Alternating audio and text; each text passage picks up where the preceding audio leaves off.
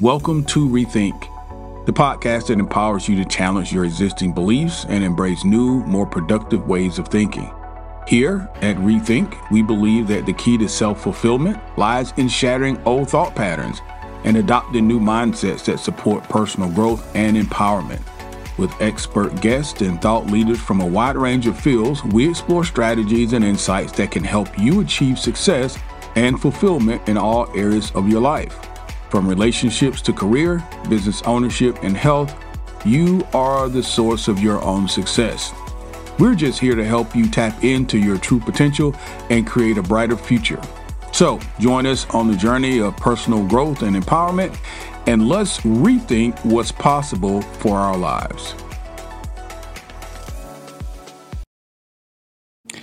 1 in 3 COVID-19 patients are diagnosed with a neuropsychiatric condition. We're going to talk about this today on Things You Should Know, so stick around.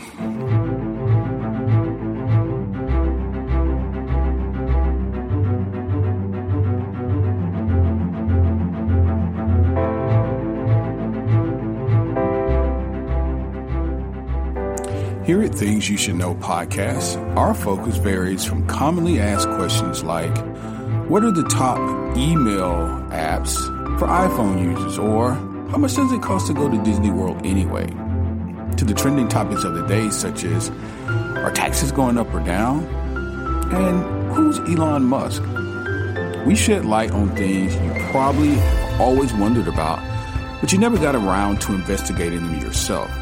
This podcast brings you the answers to your most commonly asked questions and makes you smarter just by listening.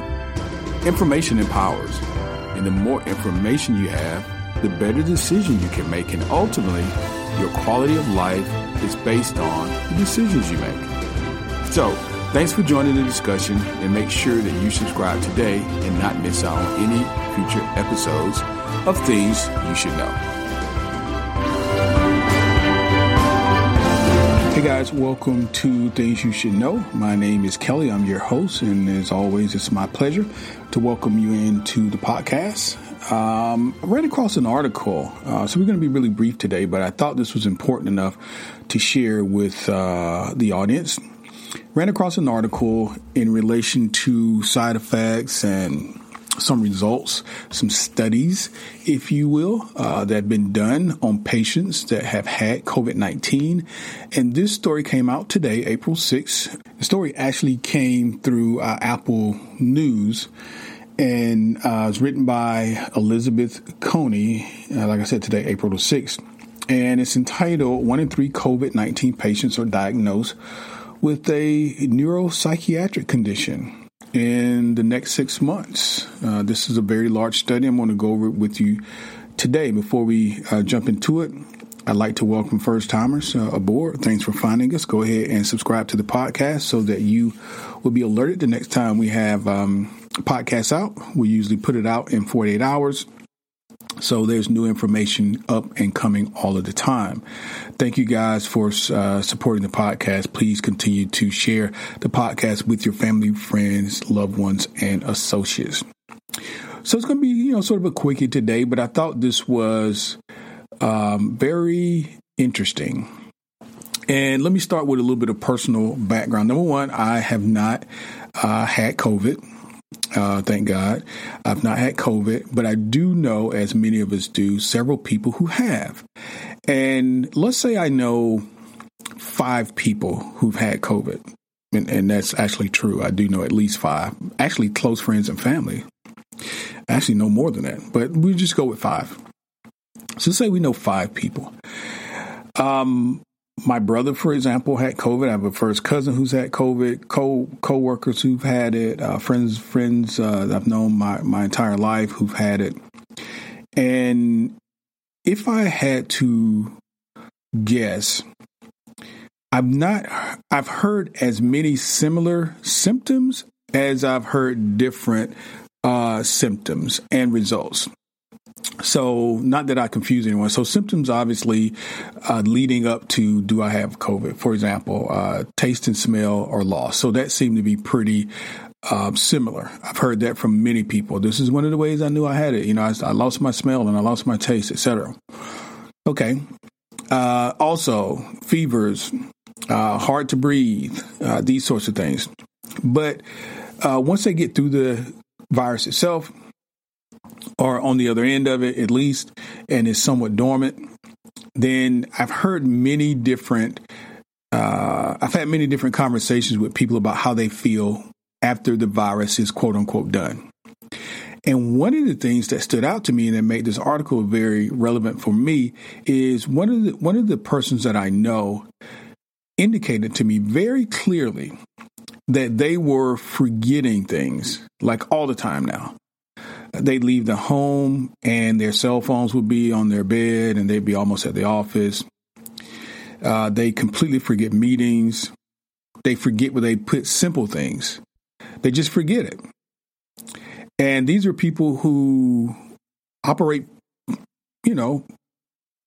pretty high, in high capacity positions in companies. And I mean, not that, you could be a janitor and forget something that doesn't really mean anything. But my point is, they were pretty proficient in terms of what they were doing before, and they really relied on their sharpness and being able to be sharp. And I don't want to make it very muddy. But that was maybe 1 in 5 that I heard that. Also 1 in 5. My cousin actually indicated to me that he had blood clots in his lungs as a result of COVID. He didn't feel like he needed to be hospitalized. And then we have another cousin who is a physician.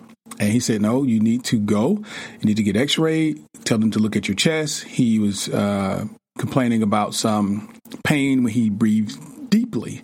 And the x-ray resulted in blood clots, and showing blood clots in his lungs of all places. So he spent a couple days in the hospitals to remedy that. So I tell you that before I tell you the story, read this article with you, is because there's so many things that we still don't know about COVID. And I guess I would stress the importance of being vaccinated, understanding that it is a personal choice. You've got to kind of weigh the options, in terms of people are asking, what's in the vaccine? And let's discount all the conspiracy theories. Okay. Let's just get down to the logical reasons why people would not want to get a vaccine, beyond religion, and things like that. If you're a woman and you look to have babies at some point and you're concerned that any vaccine could limit you, I get it. Okay. I get it. If you're a woman and you're pregnant and you don't want to get the vaccine because you're not sure what it's going to. Okay. Fair enough. If you just don't feel like this is necessary, you feel like you've got a very strong constitution. You're not in any of the, groups that are would be considered, some sort of a dangerous group to be in, elderly or diabetic, or so forth and so on. You feel like, although I would suggest for herd immunity alone, we get it. And if you don't want to do it, then that's fine. Actually, any reason you have is fine. I mean, whatever you do is your choice. But my point is this: when you consider the alternative, this is not a cure for COVID. It's just a vaccine to assist you in fighting it off so you don't get severely ill or have to go to the hospital or, God forbid, pass away. Okay? This is not a cure. So I've seen people who've had full-on COVID. There was no preemptive antibodies in their system. And it really, as a matter of fact, I'll be very transparent. I've had family members to pass away from this. And I'm thankful that there is some sort of remedy now where we can have something to fight against it, where the vaccines that we have, if you're not familiar with the vaccines, you should go back through the podcast and see that we've done podcasts at least once on each of them to do a layout of what they are and how they're administered and what the efficacy rates are and so forth and so on. So my point is this: In seeing this article, I thought immediately about my friend who began to forget things. And again, the article is 1 in 3 COVID-19 patients are diagnosed with a neuropsychiatric condition in the next 6 months. This is a large study, so let's see what it says. So 6 months after being diagnosed with COVID, 1 in 3 patients also had experienced a psychiatric or neurological illness, mostly mood disorders, but also strokes or dementia. This is a very large study. About 1 in 8 patients, which is about 13%, they were diagnosed for the first time with such an illness. Most commonly, anxiety or depression, compared to control groups of people who had the flu or other non-COVID respiratory infections. First ever neuropsychiatric diagnoses were almost twice as high. So I think you can draw a clear line to the stimulus, of course, and that being COVID. So let's talk about the study. The study was published on Tuesday in the Lancet Psychiatry. This is used across the world by physicians, of course, in the medical field. They use real world health data on millions of people to gauge the incidence of brain disorders. This includes anxiety, moods, and substance use disorders were most common, but the researchers also found worrying, if lower, rates of serious neurological complications, especially in patients who had been severely ill with COVID. In all COVID-19 patients, 0.6% developed a brain hemorrhage, 2.1% a stroke, and then 0.7% dementia. This is pretty significant. Quote, we need urgent research to better understand how and why does this occur in patients with COVID-19 and how they can be treated and, of course, ways to prevent it. This is from Max Taquet, who's a clinical fellow in psychiatry, at the University of Oxford and a co-author on this particular report that was published on Tuesday. Quote, but we think that regardless of the explanation, health services need to be prepared for the increased demand that this data is showing. So again, reference my initial discussion, my initial intro into this about we don't really know. We don't really have enough information yet about what COVID actually does in your body. Example, I recently received the first part of a vaccine for shingles. And when I was going in to talk to my physician for my yearly physical, my doctor began to discuss, ask me questions about my health, how I was feeling, and so forth. Hey, are you ready to get the shingles vaccine? You can only get it when you're 50, and I just turned 50. I said, well, I don't know. Let's talk about it. So she began to describe to me shingles, some results of shingles and benefits of having the shingles vaccine. And I didn't know, I know like now my kids, none of my kids have ever had chickenpox, but me and my siblings have. When we were kids going to school, this was very, very common for someone to be missing from school for a week or 2 weeks because they had chickenpox, because it's a highly contagious virus. Well, chickenpox doesn't leave your body. The virus hides in your brain. And at some point, it resurfaces into shingles. And just FYI, one of the things that people know about shingles is the rash and the pain associated with the rash. And they think once that's gone, medicated or treated and leaves, you're fine. Well, that's not the case. There's some severe nerve damage that takes place through the resurfacing of this particular virus that we call shingles that originated as chickenpox. Why am I bringing this up? I'm bringing it up because there obviously are similar things happening with COVID that we don't quite know what to expect. And people who've had COVID, which is a lot, we don't know what other issues they may be facing because the virus or parts of the virus are still hiding somewhere within their body. Now, again, back to the study. The size of the study lends confidence to its findings. That's important, which confirm what has been hinted in smaller studies. A lot of times when you're doing studies, it's important as we cross-reference this data with other data before we bring it to you, it's important that you cross-reference studies with other studies to see if there are similar findings. One study doesn't necessarily constitute a trend, but if you can find similar studies that also found similar results, then you can begin to hypothesize about similarities and trends and things of that nature.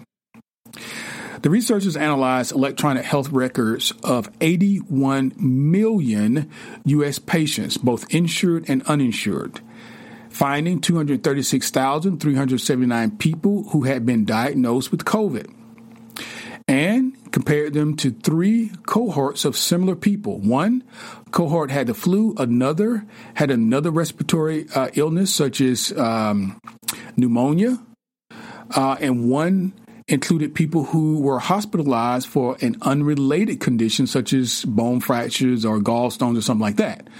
The researchers hope that comparing the COVID groups to the others would help isolate the COVID-19 as a cause and, weed out the other effects to the brain. After accounting for patients' age, sex, ethnicity, and existing health conditions, patients overall had a 44% higher risk of neurological and mental health diagnoses after COVID-19 than they did after the flu, and a 16% higher risk after COVID-19 than other respiratory tract infections, such as pneumonia and things like that. So again, 44% higher risk of neurological and mental health diagnosis after COVID versus than the flu. 16% higher after COVID versus other respiratory tract infections. So that's pretty significant.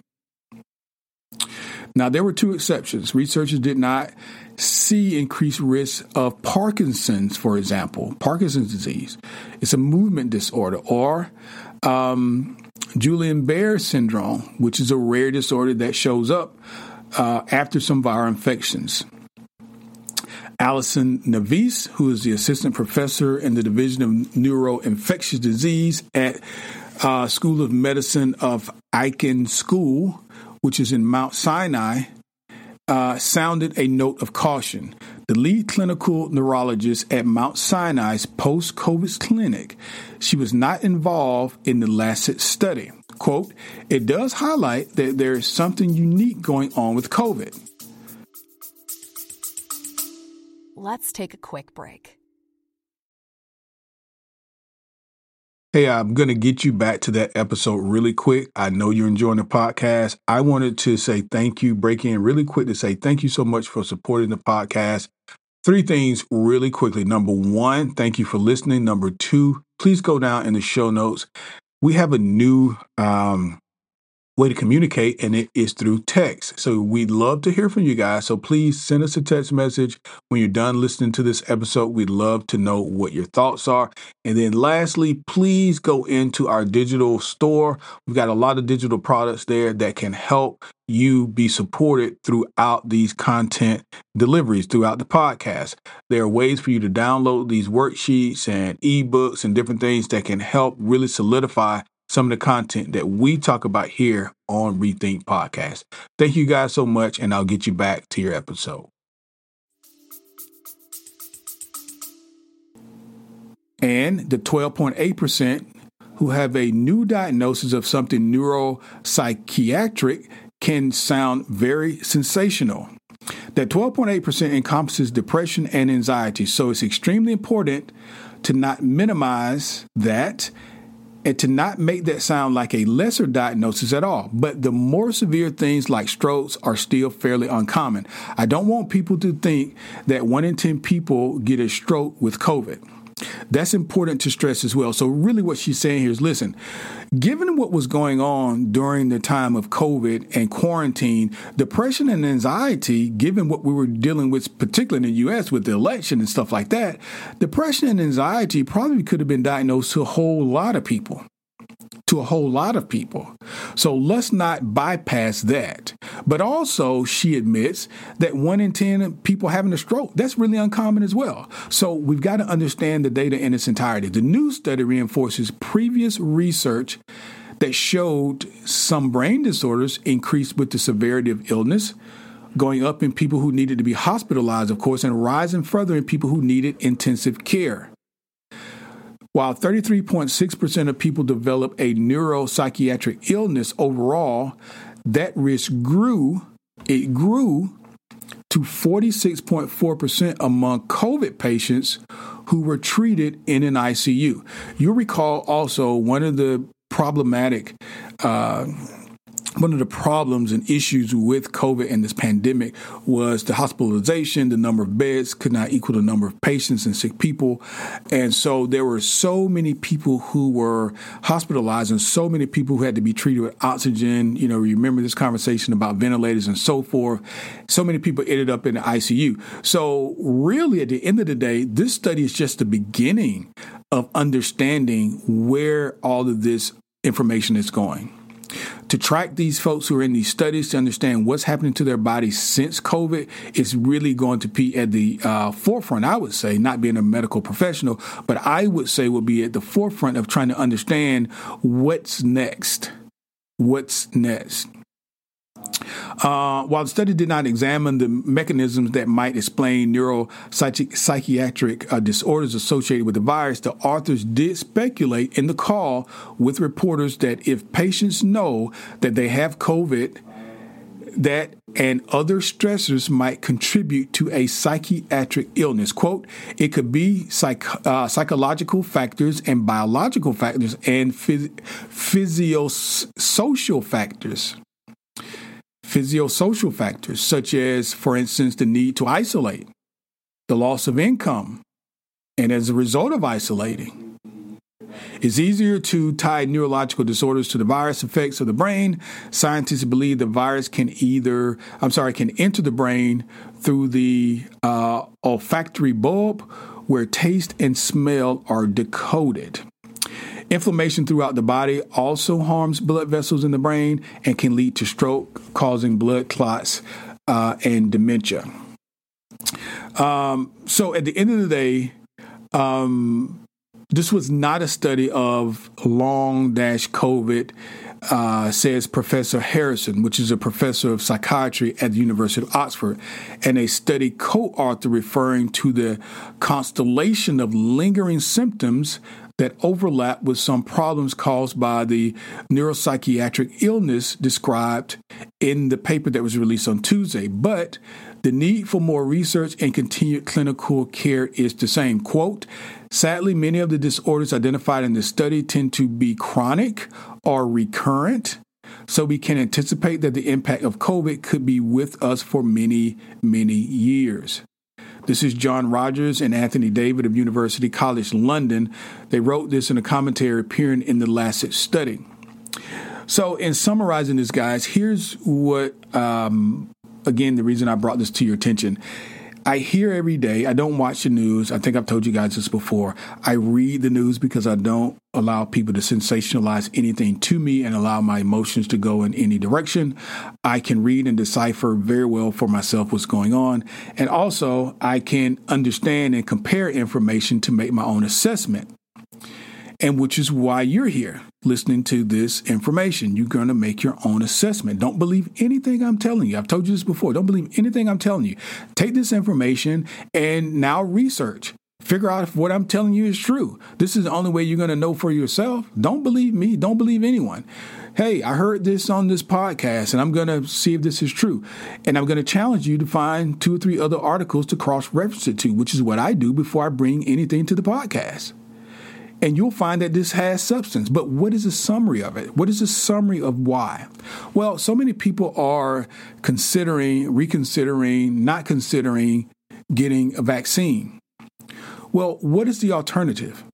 The alternative is COVID. The alternative is possibly getting COVID. And the longer you go without a vaccine is more likely that you may come in contact with someone who has COVID, or you will come in contact with COVID. Here's what I'm suggesting. The studies show that people who've had COVID, obviously with pre-existing or without pre-existing, are existing and maybe even new diagnoses, that COVID complicates all of that. It precipitates all of that. It further matriculates into all of that. So if there is depression and anxiety, it could tilt the scales over into other psychiatric illnesses as well. So when you're considering whether you're going to get the vaccine or not, and again, this is up to you. I'm not trying to convince you to get a vaccine, but I'm trying to share with you information that can help you make your decision. What we don't want is for you to die prematurely. What we don't want you is to suffer with illnesses that are needlessly, especially if there is a vaccine available to help you. Also, not trying to use fear as a factor, because that's another reason why I don't watch the news. I'm simply giving you information. And this information helps you make a better decision for you and for your quality of life. This study was very clear in terms of COVID's effects in 1 in 3 patients, in neurological illnesses, mood disorders, dementia, strokes. It seems to be very clear. And in the next 3 to 6 months, I expect to have more information out, and we'll revisit this and talk about the additional studies that are taking place. But this was no small study. This information was gathered from millions of people. So be cognizant of it. Please go out and do your own research. 1 in 3 COVID-19 patients diagnosed with neuropsychiatric condition in the next 6 months. This is information I hope has been helpful for you. I really appreciate you hanging out with me today. I just saw this today, so I wanted to bring it to your attention today. We'll have some new subject matter in 2 days that I prepared. Is called Why Do We Forget?, which commonly enough kind of ties into this particular study also. But why do we forget? So hang out with me in the next few days. We'll be talking about that. That's what I plan on talking to you today about. But I thought to bring this to you quicker because of what's taking place in terms of the vaccines. So take this information, mesh it in with what you know, what you're going to be studying, what you're going to be researching, and make the best decision for you if you're on the fence about vaccines. Thank you guys for joining me here at Things You Should Know. I really appreciate it, and I'll be talking to you in 48 hours. Have a good one.